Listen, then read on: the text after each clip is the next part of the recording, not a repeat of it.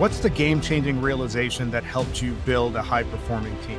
That question is at the center of every episode of the HR Impact Show. Every HR professional wants to build a team that has empowered managers, engaged employees, and an organization that's striving to become elite.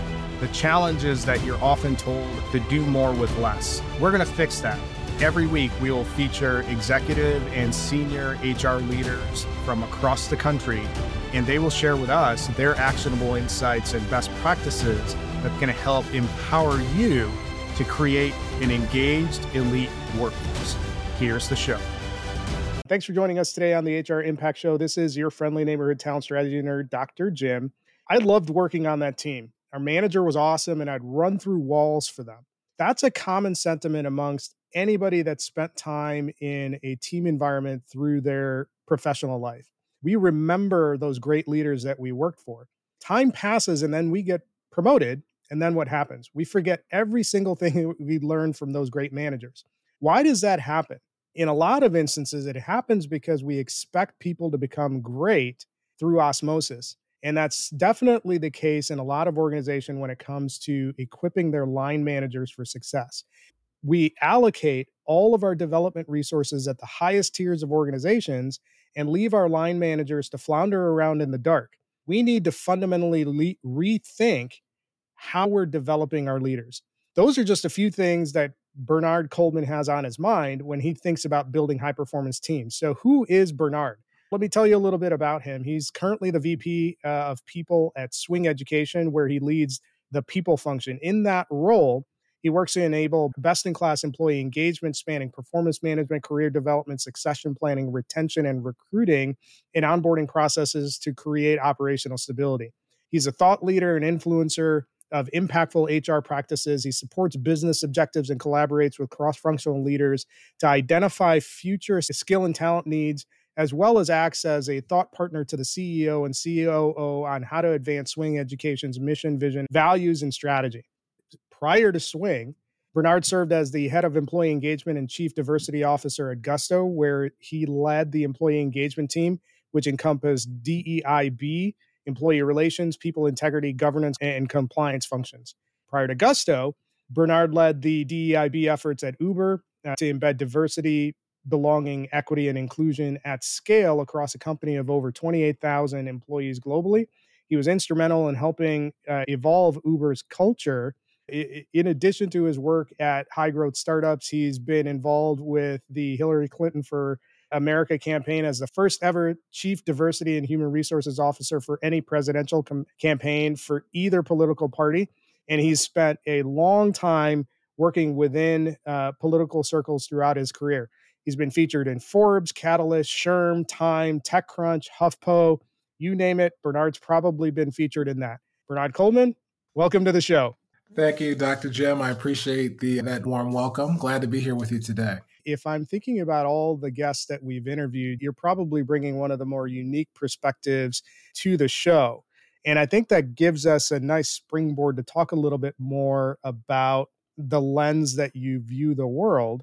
What I'd like you to do before we get into the meat of the discussion is share with our listeners a little bit about some of those key moments throughout your career that informed your people strategy and philosophy that's going to help advance this conversation and give us some perspective. What has really helped to inform my leadership worldview is I worked in politics for the first larger portion of my career. So I was close to leaders every day, leaders of the House of Representatives. So I got to see them up close, what leadership abilities I thought were great.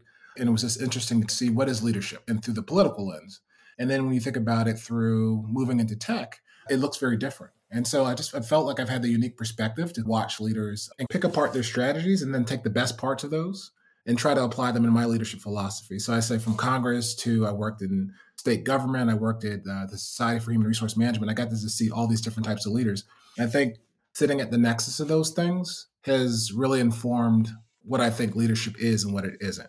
I just think I've had I'll say I'm very blessed to have seen it. And that's typically what I like to write about just because it's so fascinating to me because everyone's attracted to leadership. Even like I write for Inc., I notice most people read about that more than culture. And I'm fascinated by it. People are fascinated by leadership and so am I. So I think That's how my leadership philosophy came to be. One of the things that I find particularly interesting about your background is the difference in pacing among all those different organizations that you've worked at. When you look at the pacing within state and federal governments, when you look at pacing within political campaign organizations, compare that to pacing at high growth startups, you're talking about pretty distinct paces within those organizations. What took you by surprise when you're looking and evaluating leadership style and adjusting for pace within the organization? Were there any trends that stood out that you thought were interesting? So when I worked in on campaigns, it's very similar to startup in the sense of it's scrappy. You have to be really quick about things. You don't have a lot of time to respond. Obviously, you want to be thoughtful and intentional, but it's very fast paced. State government, on the other hand, is very slow, right? It's like trying to turn the Titanic.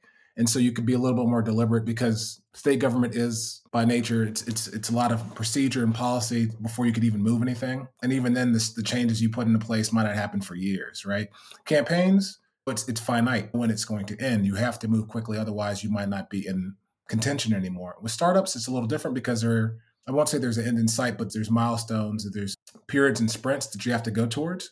And so I have found there was a lot of similarity between a campaign and a startup. The only difference is the finality. The campaign will end and you move off and go to the next thing. With startups, there'll be this big thing. Maybe it's a launch, maybe it's an IPO, but it's very much, you have to be scrappy, you have to move quickly, and you have to be really agile. What leaders can actually handle and what altitudes they can fly. That's what's been most fascinating. And understanding to apply that altitude. Do you need to go fly low? Do you need to fly medium high? Do you need to fly high? So it's interesting that you mentioned the concepts of levels of flight. And the reason why it caught my attention is that having never worked within the political sphere, I might be off base when I say this. But when I compare what life would be like theoretically in the political space versus what life would be like within a high growth tech startup space, and that's the space that I know really well, there's this balance of optics versus impact that you have to strike. In the political realm, everything is filtered through the lens of optics. How is this going to impact our constituency, or what's the messaging going to look like? And when you look at high growth startups, the focus is on impact and being iterative and advancing whatever that mission is to that next step. What did you notice about striking the appropriate balance between optics and impacts that served you well? It's a very different environment. When I remember coming from politics, I'm not going to say it's quid pro quo, but people remember what you did for them. If you looked out for them, you can cash that in later on. And I don't mean that in a bad way, but like people remember that you were helpful and they might be helpful to you because of that. I think in tech, you're moving so fast. You really have to understand the language, how fast they move, what the objectives are. And so the way of politics, I don't think it really applies. I think also because in a high growth startup, talent is such a commodity that you can move very quickly. You can stay at a job a year and move to the next job, and you'll never see those people again. So it's the relationship that you're building in politics don't necessarily translate to, I think, the world of technology. I think it's impact, it's value, and adding that immediately, and then being able to move at the pace of change. So I think that's the difference. It's less relationship based. It's almost a little bit more transactional because the goals are different, right? Constituencies, voters, political campaigns, and all the different things that might be on your platform are very different from a product you're trying to launch, the market share that you're trying to advance into. It's just very different. And so I think while some of it's translatable, you really have to understand when is it about relationship, when is it about transaction, when is it about value, what is it about impact. So it's the same combination of things, but the percentages are different. That's fair. When you're looking at life in a high growth startup and you're trying to apply a talent strategy, what you described seems very moment to moment. How do you build a cohesive talent strategy when you have such immediacy in the pacing within a high growth startup? I think the most important thing is what's the order of implementation? What are you going to do first, second, third? I think that goes without saying, but a lot of times you could boil the ocean trying to do all the right things, the best practices. So you really do have to say, what are you going to do first? When are you going to do second? What are you going to do third? And it's a mix of short-term, medium-term, and long-term goals that you want to get done. And I think coming into any environment, one of my mentors said to me, if we're speaking about the pace of change, you don't want to introduce so much change that it causes disruption. The other thing you want to do that I've found that's been really helpful is broadcasting what you're going to do. I'm a big fan of managing expectations and saying, okay, first I'm going to do this, second I'm going to do that, and I'm going to do that third. And then you try to deliver to those actions. But I think the more you could include people in your stream of consciousness, you've effectively managed your expectations. You're saying what you're going to go do. And you're controlling the pace of change as opposed to allowing the tail to wag the dog, right? You do have to define what you're going to do, deliver on those things, and go after the next things that are on your list. Otherwise, you're putting yourselves in this doomsday cycle where you're undelivering and you overpromise. So you really have to manage those expectations and move at the pace of change. And then also be prepared to change. So let's say the thing you prioritized was key a month ago, now might not be, but being prepared to pivot and bringing the team along on that pivot so that way they don't go to swirl and can't manage through the change. Because like one thing I found working in tech, it always is change. Change is a constant. So you just have to get used to that. At first, it feels uncomfortable, but once you get used to it, you're less wedded to what you wanted to do, and you're just ready and agile and ready for those moments. You mentioned a couple of things that I want to key in on. One is the issue of prioritization. You have to identify what's first, second, and third in terms of what you want to tackle, with being very mindful that you're not boiling the ocean and becoming disruptive. So that's important. And then you have to communicate the pace of change. So when we think about being able to do those things, identify and prioritize, and also impact change and communicate the pace of change, where do organizations often go wrong in what they prioritize and how they communicate? Yeah, I think what's important is qualifying it. So a lot of times people say, okay, I know what I want to change. And then they take it to the audience, but they haven't thought through all the mechanics of what that change entails, all the people might involve, how people might react to it. We always talk about change management. What does change management look like? But there are some ordered steps to it. First, who do you tell about this change? You want to get buy-in. You want to make sure people feel good about the change. You want to get their input so they're more amenable to doing these changes you're asking. Then you go to, so maybe that's the leaders. Maybe that's the executive leadership team. We're bought in. Then there's the senior managers. How do you all feel about it? Get their input. But you're basically creating this comms cascade of what you're going to do before you take it to the larger audience. And you let them know what they should expect. There should be an ask in there. There should be a who, what, when, where, and why. So that way everyone understands why we're doing it, where we're going, what their role is in this change or this rollout.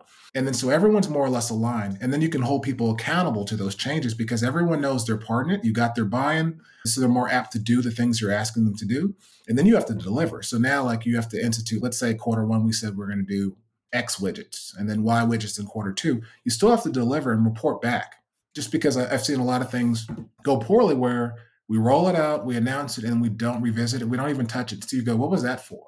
And I think you lose you lose trust in that process. And you just, was that just busy work? Why do we do that? So I think it's really just bringing people along in the journey. And then if you can manage those expectations, I'm not going to say change is handled perfectly, but it's definitely handled better. We've spent so much time talking about the change management process. How do you communicate change? One of the aspects that makes really strong line level leaders is their ability to communicate the change, all the reasons associated with the change, and also what that future looks like. Unfortunately, it's very rare for people to build that skill organically. And when you look at organizations, and a lot of dysfunction that happens within those organizations is due to breakdown at that line manager level. How is that related to some of the things that you've seen throughout your career that cracks the code of building high performance teams? Yeah, it's like that game Telephone when we were kids. You'd say something in one person's ear, and by the time it gets back to the initial messenger, the message is garbled. It doesn't even make sense to what was initially shared. And I think that's what happens on companies, right? So the executive level, they're quite clear on what they want. They've discussed it. They spent the most time with it. And then when they start to convey it to the rest of the company, it doesn't translate as intended, right? Things get either misunderstood, misconstrued, and then you wonder why you can't execute. And I think it's because people don't take the time. They presume that the line managers that I've hired are simply going to get it. I think we need to spend way more time with them and invest more so that way they can truly understand and then implement what you're asking them to do. And I think that's where things fall apart. The most effective leaders I had, first off, they would include me in the stream of consciousness. They'd say, hey, Bernard, this is why we're doing X. The outcomes we expect to see would be Y. Your part in this is this. And I want you to structure your day around that. And then I knew clearly what I stood. I knew clearly what I need to do and how I contribute to the larger mission, but it made it crystal clear in terms of like, how am I contributing to this effort? I'm not going to say it was command and control. It's more, I've given you the outer boundaries. You're painting within those boundaries to make you more effective. And I think we don't spend that enough time really explaining our rationale as to why and qualifying what we're going to do. It's not to say you have to defend your work, but I think if you give people more of that prep work up front, they're more likely to go do what you need them to do, as opposed to, I was unclear. Now you're coming back to me asking more and more questions when I could have just been more comprehensive in my answer at the onset. So I think a lot of times that's the breakdown is in the messaging up top and then and the lack of follow through. Like you do have to hold people accountable through the follow through. If you're not following through and basically helping them see their part in that. And that's where the breakdowns happen. So every manager I've ever had where we've really succeeded, they brought me into the conversation and made me see exactly what I needed to do. So it's interesting that you mention not only the clarification of what needs to be done, but also the follow up components. Those seem pretty basic. I'm curious to get your insight into why, more often than not, those sort of conversations are left to chance. Why is such a basic step ignored? I don't know. I think people just need to make some uniformity, right? Let's say there's a big initiative, effective kickoff. When I'll use an example, one time I was doing a diversity report. The kickoff brought in everyone who might be involved, whether I need you on day 1 or day 300. Everyone's at least involved. They're let know what their involvement in it is going to be, or what I'm going to ask of you, when you should be coming in terms of the journey and those milestones. Because I don't need you to come to every meeting. I might need you to come to a meeting halfway through, because that's when your portion of, if we're fabricating a building, I don't need the electrician on day 1. I need someone to lay the foundation. So it's really helping people organize and understand where they come in. So I think the first thing is an effective kickoff. So that's managing expectations and where people should be. Then 2, conducting meetings that creates the follow-up, right? So there's a project plan, or maybe there's a project brief, helping people understand their pieces, what the actual goal is, what those milestones and critical moments are, and then checking in and holding people to it. And that way, again, back to the example of fabricating a building, everyone's coming in when they need to construct what you're trying to construct. I think a lot of times it's not the follow-through isn't there.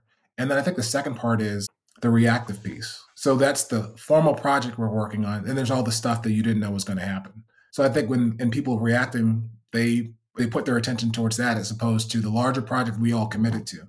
So I think it's balancing the reactive and what we committed to. And I think that's, a struggle that I see sometimes where people have difficulty prioritizing what they're supposed to be doing. Wow, it's been a great conversation so far. Make sure you join the HR Impact community, where we gather a community of HR leaders just like you.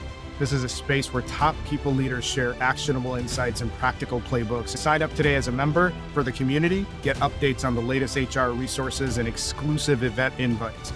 You can join the community at www.engagerocket.co/HR Impact. And now, back to the show. So I want to pull on that a little bit more. And we've had this conversation offline where I've posed this question to several executive leaders. How important is it to have highly effective line managers? And just about everybody says, oh, it's so critical. And then when I follow up, why isn't it done more often? You and I were talking about this offline, and you mentioned 2 big issues. Executive leaders and senior leaders don't have time to invest at the line manager level. And then the other thing that you've mentioned is that it isn't really seen as valued. And I'd like your perspective on why those 2 objections or bottlenecks exist, because the downstream impact of having really effective line managers is so obvious. It surprises me that executives and senior leaders don't really readjust their priorities to focus at that. I think they're shortchanging themselves. If you don't take in time to invest in your people, it might feel like a lot, like I didn't hire you to coach you. But the reality is, when you were talking about the great managers you run through a wall for, like, they invested in me. They made time. If I had questions, they would carve out extra time to make sure that I was set up for success.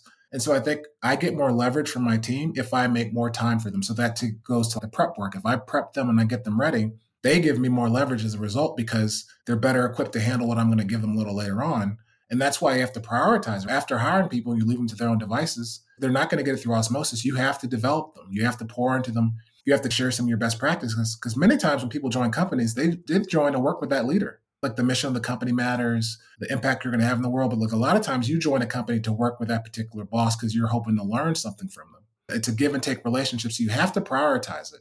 I try to work it into my teams with development plans. What are the goals they're trying to achieve? And so you work it into our one-to-one. So that way it's this mutual piece where I'm actually investing in them. It's prioritized to what they want to learn and also where I need to take the business. So I think it's really just making the time, because we're all short on time. But if you really want to get the leverage from your people, you got to invest. And I think it's also important to value it. I think a lot of times we don't see, even though we appreciate it as a recipient for my manager to be investing in me, when we deal with our teams, for whatever reason, it's not valued as much as it should be. But I think being an excellent coach is extremely valuable to your staff. It helps people stay on board. They don't leave because they're growing so much. They're learning so much. They want to stay. So I think it's a huge unlock if people really take the time to do it. I like your point about the importance of coaching when it comes to building that capability in your managers.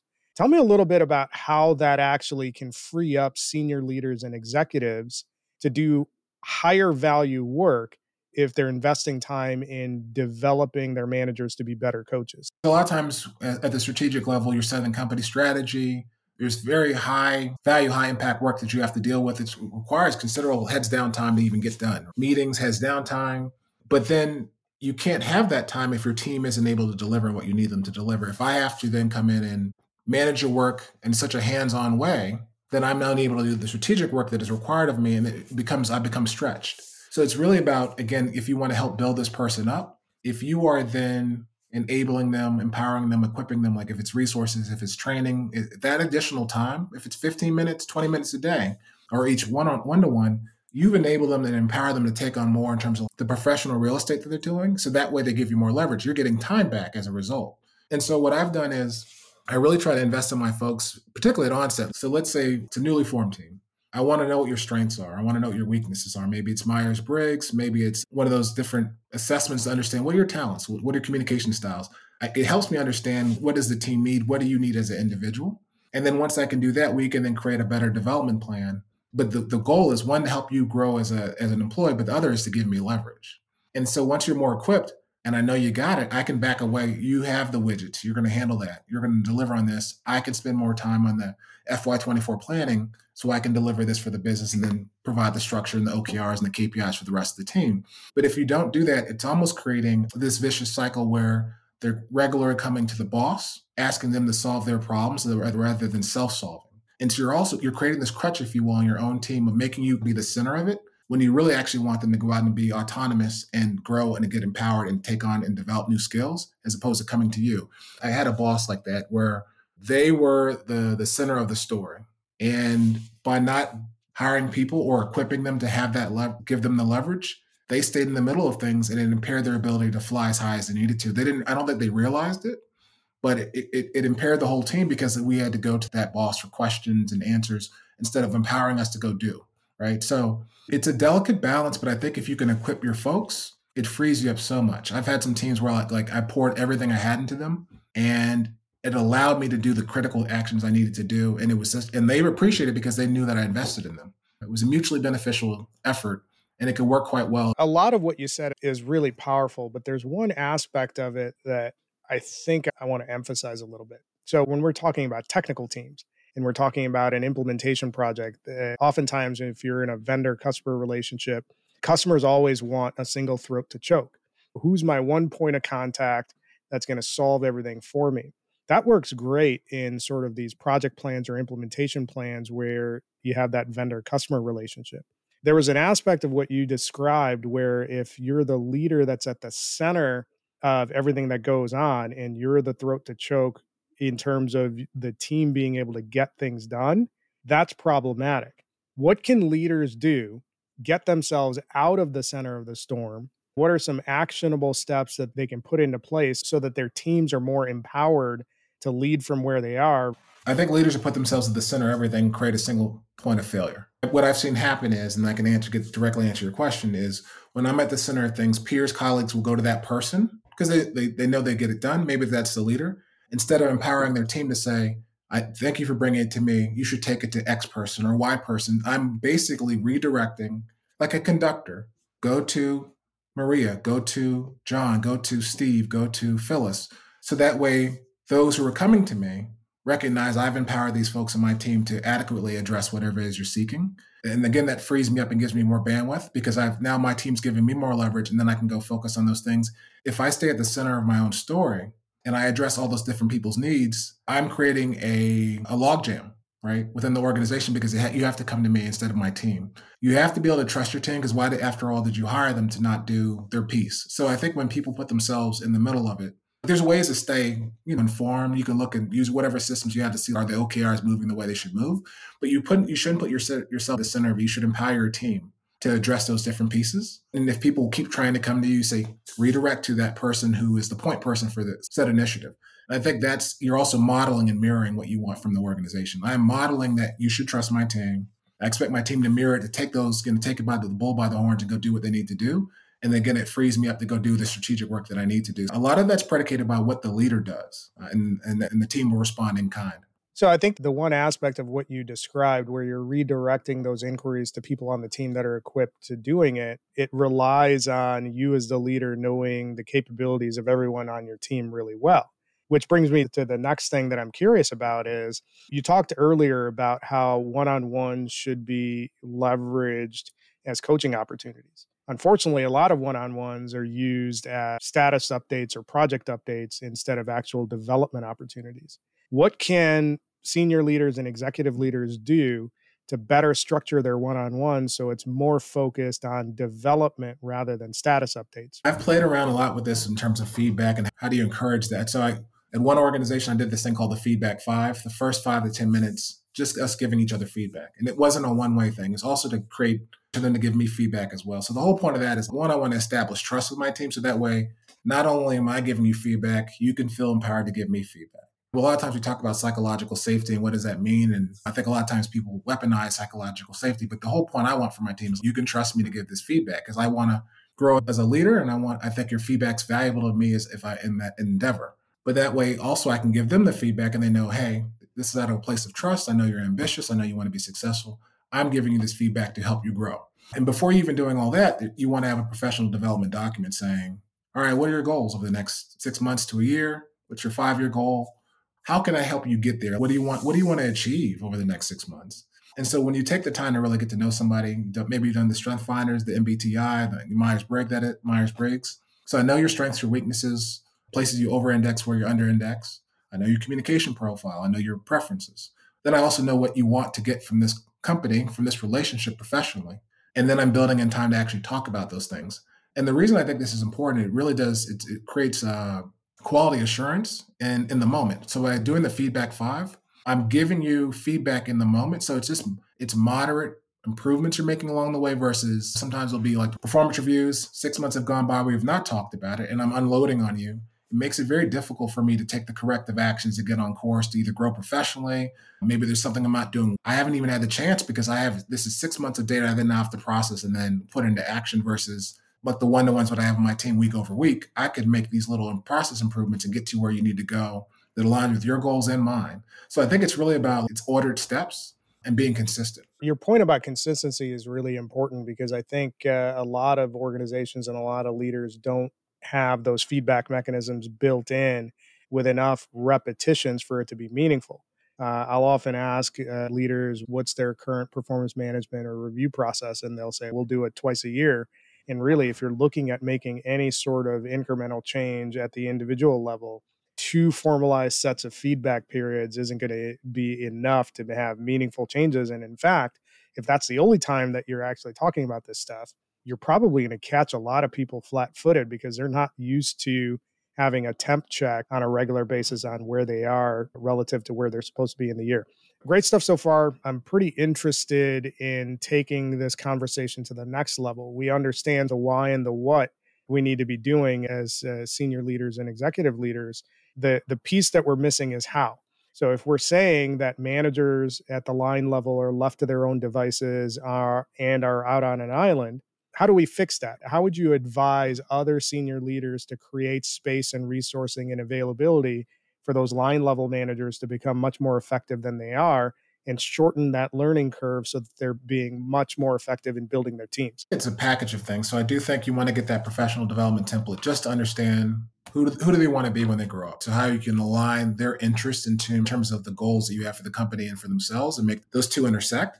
And then 2, you want to carve out time in your one-to-ones, either in your one-to-ones or have a specific touch point within, let's say you do a one-to-one every week. Maybe one of those one-to-ones in that given month is just for development. And that way you're having a constant conversation. So again, you get to performance review time and this isn't a surprise or you never talked to me about this. I think then thirdly, if organizations can afford it, but professional development budgets, right? So what are you doing to grow professionally and what we talked about in your professional development document? Because they have to still take the initiative to grow. So they should go and do, is it a SHRM conference? Is it a World at Work?